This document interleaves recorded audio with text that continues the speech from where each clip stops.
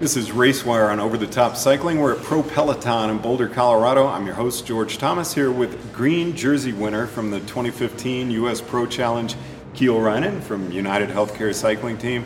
Great to have you with us, and congratulations on a great race. Yeah, thanks for having me. It was an awesome week, and a lot of teamwork went into it, so we're really happy with it. It's the second year in a row you've won the green jersey. Was your goal going in to get that, correct? Absolutely, yeah. Stage win and the green jersey was the goal, and we got 2 stage wins, another podium in the green jersey. So it was definitely a successful week, and it's always harder to repeat a result like that than it is to do it the first time. What was it? I mean, how much do you guys actually work focusing on this event? Is it one of the big ones on your calendar? Absolutely, especially with our sponsor, United Healthcare, being a U.S. company. The big U.S. races are top caliber importance for us and for our sponsors, and so we want to perform well here, and especially just on our home soil. How does a race like this compare to one of the European stage races? Are there really differences? Yeah, the roads are generally more open. The field is dynamic is a little different, certainly, but for me, I'm more comfortable here because all my friends are racing, and it feels like a bit of a homecoming that way every time we do these races. But the altitude is definitely makes for a different race, and just there's a lot of factors, but it has similarities, but definitely some differences. Now, it's been fun to watch you mature as a professional cyclist. What have you felt has really changed in your ability as you've grown as a cyclist? And I don't mean just overall faster, but specifically, what do you feel has improved the most that's made you such a good all-around racer? I think one of the hardest things in this sport is figuring out what you are good at, and figuring it out early enough that you can kind of make a point of honing those skills. It took me a while to figure out that I wasn't the fastest guy, I wasn't the best climber, but if you can, on a course where there's a lot of climbing and a lot of the sprinters are dropped, I can survive and be there for the finish. And if I do that, then I'm one of the quicker guys left.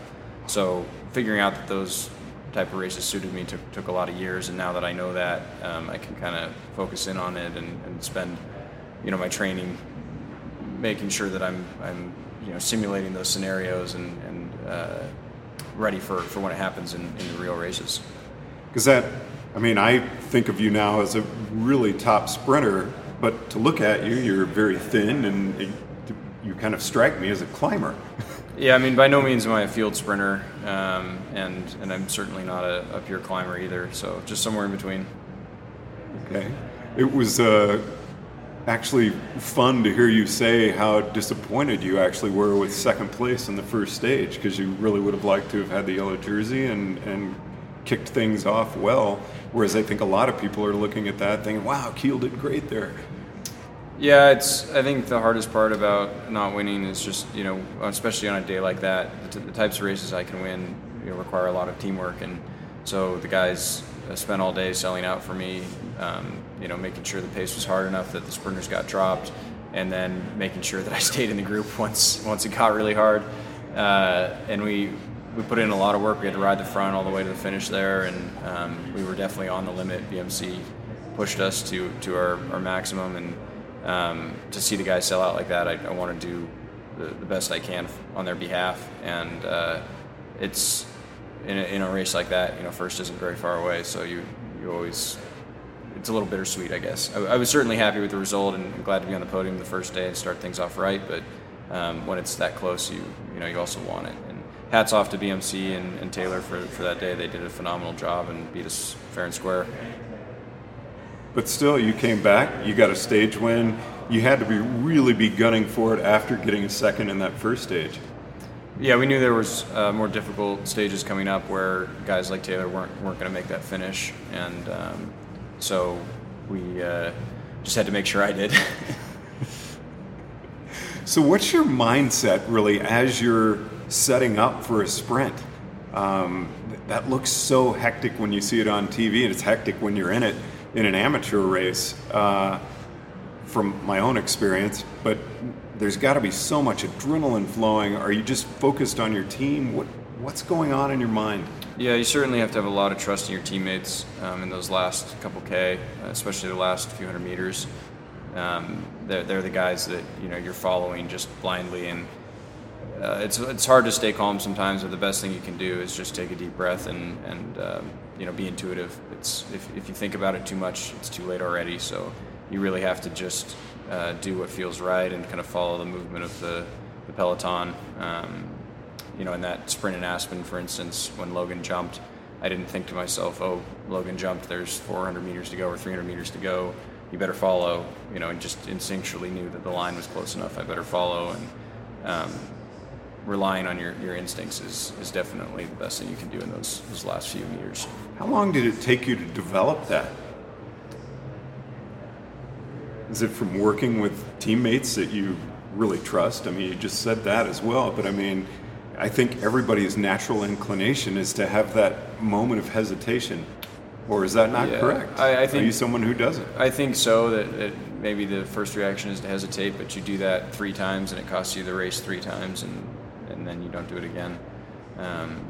Every sprint is different, every finish is different. There's no exact same scenario kind of thing, so you have to rely on past experience, but we do, 60, 70, 80 race days a year, and so you, after a couple of times, knowing you're the strongest or fastest guy and messing it up and losing the race, despite that, then you start to learn pretty quick. When did you lock up the green jersey? I think on the Loveland Fort Collins stage, after we snagged those first 2 intermediate sprints, they were early on in the stage. We knew we could control the bunch through that 35K mark, and so we decided to just commit and do it so that we could have it, could have less stress about it the final day and focus on sprinting for Murphy. So even before the finish line, where we picked up a couple more points, I think we had it pretty well sewn up there. What are the intermediate sprints like? Are other teams really going after it? Are you looking at other riders that are really wanting to win the green? It depends. It just depends on how close it is and which teams are looking at it. Sometimes the green jersey's won by being in the breakaway a lot and having a couple good stage results. Sometimes it's just won on stage results and not worrying about the breakaways. We try to take advantage of a little bit of both the intermediate sprints and the finish. And in the end, I think it was a good, we had a good enough margin that there weren't a lot of people contesting us for those intermediate sprints. But had it not been, for those earlier results, it would have been a lot closer race for the green jersey, and we might have had more of a battle for those first 2 intermediates. Talk to you after Loveland. What happened in the time trial and the final 2 stages? Were you really gunning for the win on stage 7? The time trial was just more of a try and survive kind of scenario, but when you're on good form, sometimes you surprise yourself. I didn't expect to do very well in the time trial, and that time trial in the grand scheme of things for me was actually pretty decent. That being said, though, it was mostly about saving the legs for stage 7, and the idea was to win again there. We focused on those first 2 intermediate sprints in the beginning, and that cost us a little bit of team energy, but with Danny up the road and the breakaway looking promising, we sort of shifted gears and thought, okay, we'll let the breakaway take this one, and hopefully Danny can win in that reduced sprint. Then Danny crashed out. We had to change tactics again and started to chase the breakaway, but it was too little too late, and it was a strong breakaway that day, and they took it to the line. Had they had one less guy or the wind been a little different, maybe we would have been able to bring them back, but that's bike racing. So you were fairly tired after Tour of Utah when we spoke before the U.S. Pro Challenge. Didn't seem to affect you too much as far as the Pro Challenge went. How are you feeling now? Different type of tired. The Pro Challenge is extremely high altitude race, much higher than Utah was this year. We spent a lot of time at 10,000 plus feet, so that's really hard on your cardiovascular system and your sleep and a lot of other things, but your legs don't get quite as sore because you just can't put out the same power you do at sea level. So it was a very different type of tired, I think, than is typical after a race. That being said, I'm definitely exhausted and need some good nights of sleep. But I think, with the training we did before Utah, we'll bounce back pretty quick, and a week of recovery should be plenty. And how are you spending this week as far as resting? Obviously, you're out riding some, so it's more of an active rest, correct? Yeah, absolutely. I did quite a few hours already this week, but just very easy riding, and just enjoying it, just enjoying the scenery and the roads, and anything you can do to mentally refresh at this point is good. And what are you having to prepare for now? Next up will be TTT camp, Bucks County, TTT Worlds, hopefully Road Worlds, and then probably Lombardia and Abu Dhabi. Now, team time trial, when were you selected for that team? That was relatively recent, but probably 3 weeks ago or so. So you are having a specific camp for that? Yeah, so the TTT is different than the road race at Worlds. It's by trade team. It's not by the national team. So instead of racing with the same guys I'd be doing potentially the road race with, All-Americans, selected by... It is United Healthcare. USA Cycling. It is, yeah, that's correct. The TTT is UHC's own team, and it can be a mixed nationality team. So with that, I mean, you don't do too many of those throughout the year, but I would assume going to a camp like that, again, you're used to riding with each other, so it's not going to be that difficult for you to gel as a team. Yeah, the team time trial is a very specific event, and it requires a lot of time, energy, and money to do particularly well at it. That being said, it's important to our team, and with Worlds here in the U.S., we're going to do the best we can, in that event. But it'll definitely be hard to compete with some of the teams that put a lot of funding into it. But we hope to have a good showing, and I think having a camp beforehand makes a big difference. How is a trade team selected for the Worlds? Or are you allowed to just enter? I don't know all the criteria, but I do know that because we are the host nation, we get more spots for U.S. registered teams. So we'll see a handful of the U.S. continental teams as well as pro continental teams do that event. But I couldn't tell you exactly what the criteria are. Now, when will the road team be selected, and how many people are picked for that team? I don't know the exact date. Last year it was early September. This year, same as last year, we'll get 6 riders qualified. That's all. The maximum you can qualify is 9, and there's a lot of rules and point systems that go into that. So it's definitely not easy to explain, but at the end, what matters is we got 6 spots. And I mean, there's got to be a lot of people vying for those 6 spots. You've had some really good showings this year. You think you've got a good shot at it? I certainly hope so. It's not straightforward for the selection committee either. They're not necessarily taking the 6 best guys. They're taking the 6 guys who can create the best team, get the best result together. So I think a lot of that is important, those team dynamics. I hope the results I've had put me on that list, but there's a lot of guys who want to be on that team this year, especially because it's in the U.S. Now, after something like the World Championships, are your following races, is there any kind of a letdown at all, or are you even more primed to do the following events? It really depends on what you've done in your season leading up to that. Late season, it definitely gets a little bit dicey. Some guys sort of fall apart, even if mentally they're excited about racing, their bodies are toast, or vice versa. Sometimes your body's great, you're on great form, and you just don't have the mental capacity for any more travel. But those end of the season races are definitely a time when you can, if you are motivated and have the form, you can get a big result. And are those kind of propelling you into the next season, or are you just going in thinking, okay, this is it, I'm done now, and I'm going to recover?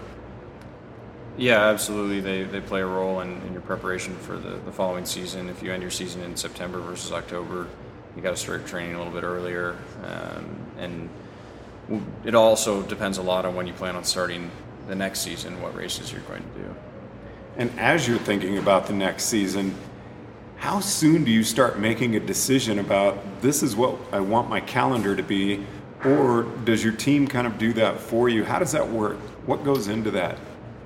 There's definitely a lot of thought that goes into it, but there's a lot of unknowns.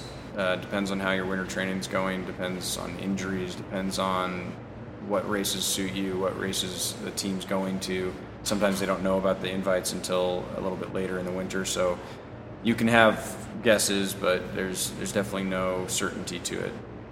And for you, how does your winter training work? Do you actually take some specific time completely off the bike to recharge?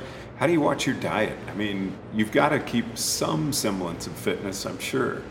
Yeah, generally I'll spend about 2 weeks doing anything and everything I want, just enjoying the break, and another maybe 2 weeks off the bike, but running or swimming, things like that, a little bit of boxing. And then after that 4 weeks, I'll get back on the bike and slowly build back the hours. Those first couple months are really about building the base for the rest of the season. There's not a lot of intensity. It's mostly just about hours. And then as you get closer to the races, you'll pick up the intensity with all kinds of intervals and misery. Now, it's interesting you bring up boxing because that really has a lot to do with my next question. I was wondering if it really goes specifically into a contract that you are not allowed to do certain things. Like I was wondering about downhill skiing. I mean, here you live in Colorado, but there's something that wrong slip, catch an edge, whatever, you could really wreck your season and not be doing it when you're on your bike. Yeah, teams justifiably want us to steer clear of dangerous activities. The worst thing for a team and a rider would be an injury, non-bike related, at home between races. So we certainly try and limit the dangerous activities we're doing, and some contracts have those clauses in them. But common sense prevails. Just don't get yourself into a situation where you don't feel comfortable and ruin your season because of it. Was this a good season for you? Yeah, absolutely. Has it been? It's not over yet. It got off to a good start, and then I had kind of a rough patch in late spring where, for whatever reason, things just weren't clicking, and got back and had a couple of decent races, took a break, and when we came back to Utah, myself and the rest of my teammates as well, we all were hyper motivated, worked really well together, and everything went phenomenally for us. So I think we're all definitely really pleased with how it went, and couldn't ask for more out of Utah and Colorado. And cycling team, are most of the people friends? Do you see each other in the off season? You're actually pretty much from all over the country. Yeah, we happen to have about 4 guys, 5 if you count Danny and Denver, in the area, and that's pretty awesome. I love hanging out with those guys. I do spend a lot of time with them off the bike as well as on the bike, and we enjoy that time together. I think it makes a difference later in the season on the bike, the time that you spent together in the off season. And I also have a lot of other friends on different teams that I spend time with, so it's not like we're arch enemies all winter long. And then what are you kind of looking for next year? Any specific race you're really hoping to be able to do? I think I'd really love to continue to do some of the World Tour spring events, and it's mostly with an eye on the Olympics. That's it's not an easy selection to make, and the course isn't necessarily one that is similar to the classics, but oftentimes it gets raced that way. It's a one-day race, and that's... You've ridden that course before? Which course? The Rio course? No, I haven't. It's not even set yet, getting some more intel from that will be the first step. But anything I can do to have a chance at doing that, I definitely take seriously. Besides that, of course, the big America races are always really important. California, Utah, Colorado, Philly, Nationals has always been really close to my heart, and I'd love to win it finally. But you've been so close. Yeah, the schedule will just depend a lot on where and when the team needs me and what courses will suit me. So I want to see you take course dates as well as win the Stars and Stripes at the National Championship Road Race. Yeah, that would be awesome. Any year you win the Nationals is a good year. Kiel, it's always great visiting with you, and it's been really fun following your career to this point, and look forward to watching you in the future. Thanks for having me. Over the Top Cycling at Pro Peloton in Boulder, Colorado, I'm George Thomas.